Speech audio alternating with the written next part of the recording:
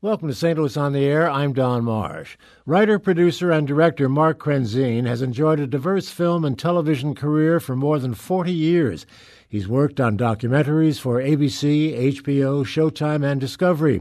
He enjoys the challenges of working in far-flung locations, from war-torn Iraq and earthquake-ravaged Haiti to a giant NASA clean room. His film, Journey to the South Pacific, now showing at the St. Louis Science Center through May, takes viewers on an IMAX adventure to a tropical island in West Papua. St. Louis On the Air producer Lara Hamden spoke to Krenzien last week about the film, as well as his latest projects.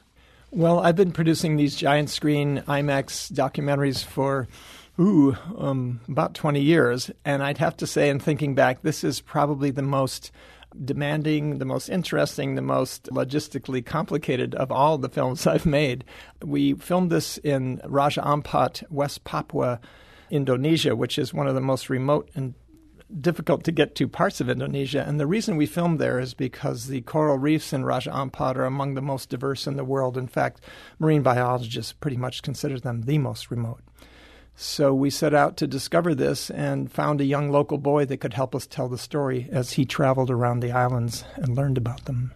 As you said, it was demanding. How do you get all this equipment to those kinds of places? Well, IMAX documentary filmmaking is particularly demanding in that we typically use large 70-millimeter film cameras that are quite heavy. So to get to a place like Raja Ampat, you have to get to the capital of Indonesia, Jakarta, and then figure out a way to get to these smaller islands.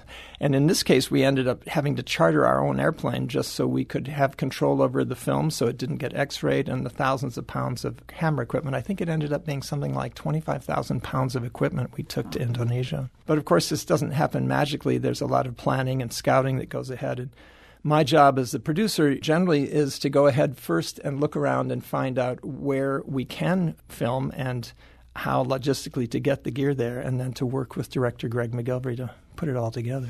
How long did it take for you to produce this film? Well, I went about 5 months before the filming to scout out about 10 or 12 local villages in the islands of the Bird's Heads Peninsula, as they refer to this part of Raja Ampat.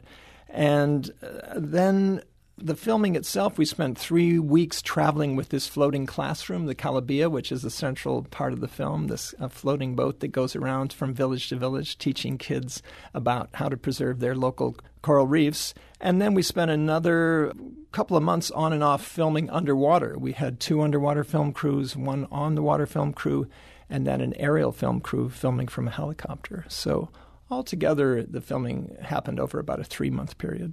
What's that process of scouting like and preparing for this kind of film? Well, the interesting thing about making these IMAX documentaries is often we're making them in remote, exotic areas that don't particularly have an established film industry. So my job often is to go to a place and figure out how we can make a film in a place that doesn't really know about filmmaking. For example, I might use a remote tour operator to be our transportation coordinator, a person that has never worked on a film before. So in this case, we decided that we would work from the city of Sorong, the main city in West Papua. And I brought in a local filmmaker from Jakarta who spoke the local language, and she helped me hire boats to go and visit. And we spent about 3 weeks going from island to island trying to identify which village leaders had a story to tell and where the interesting coral reefs were. I'm sure, though, that you've come across so many stories. How do you narrow it down? Sometimes in a place like Raja Ampat that has such a diverse number of coral reefs and situations, partly it comes down to logistics. What are the islands we can get to realistically from a boat in a matter of days rather than months? So it becomes a real kind of like a war room planning map when you look at these islands. Which ones can we get to? How long can a helicopter fly before it has to refuel? So we zeroed in on an area called the Dampier Straits because it had 3 or 4 villages that we could all get to within the same day and a half. So for people who don't know, where in the world does this film take place? The film is titled Journey to the South Pacific, but actually it's right at the edge of where the South Pacific and the Indian Ocean come together. Indonesia is a long, sprawling nation of islands that's just above Australia and below the larger Asian continent.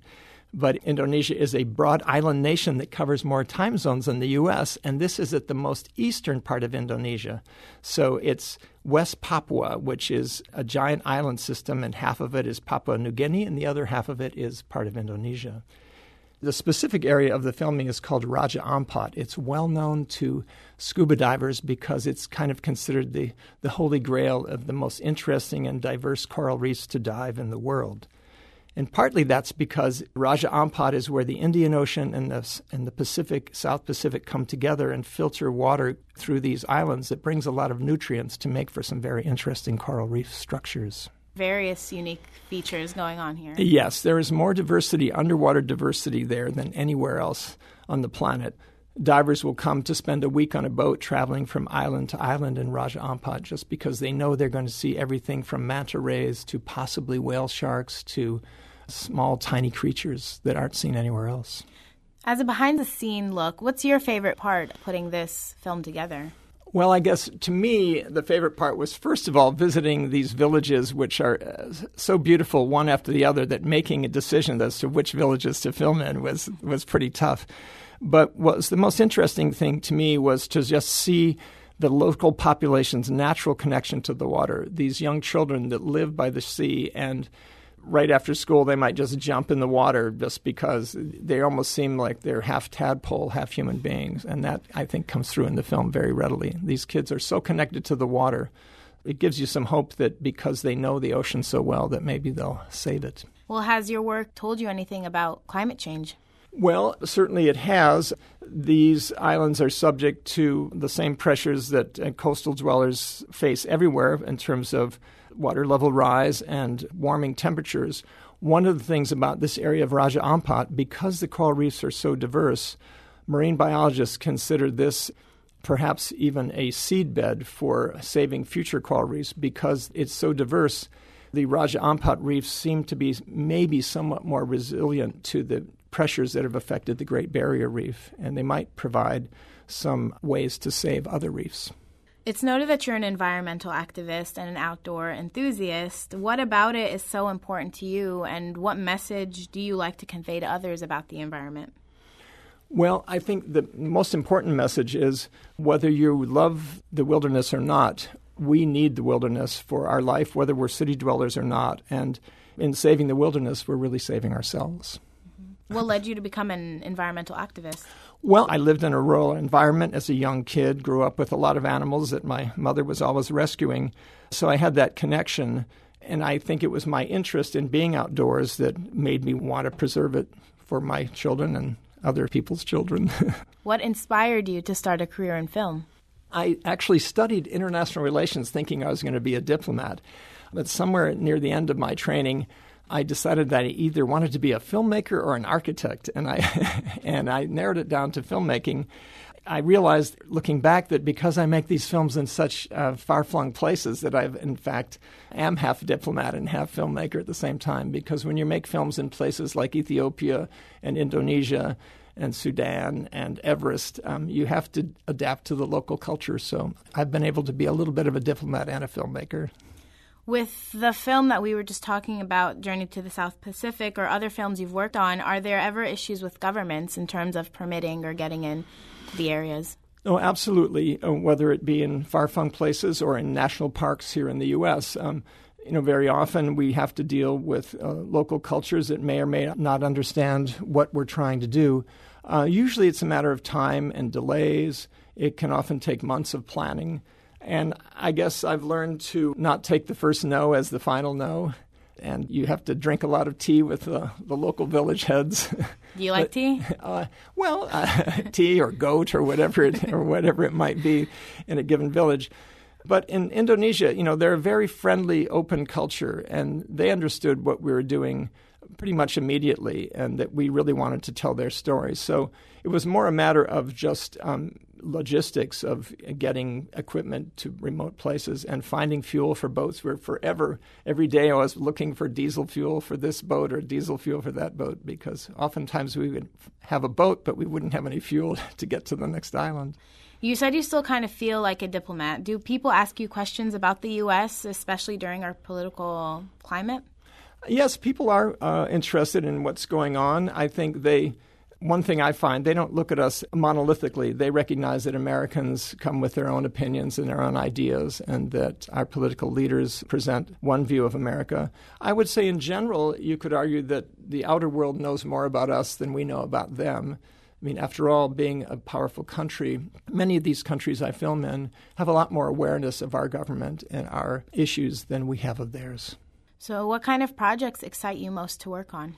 Well, certainly environmental projects are the nearest to my heart. I'm working on a project now that involves mountain ecology and conservation. So it's from the undersea now to above the sea.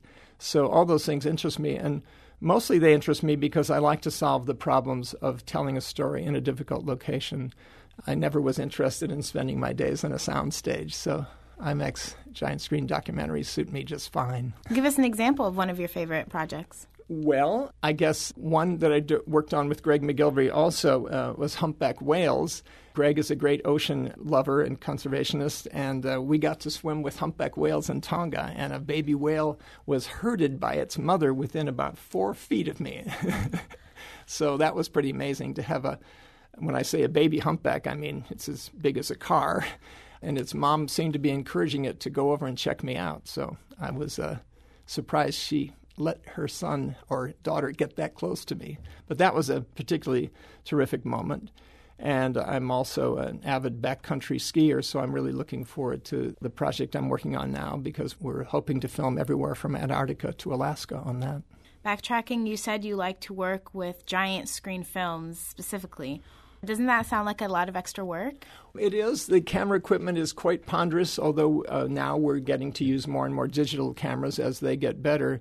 I think the idea is there's no way to quite experience some of these places any better than being there except for a giant screen film. I mean, people aren't all going to get to dive the coral reefs of Raja Ampat, but Journey to the South Pacific absolutely is the next best thing to being there. And so I really like the challenge of bringing that true experience. And when you can combine the giant screen story with the personal feelings of the local inhabitants or a story character in one movie, it can be quite powerful.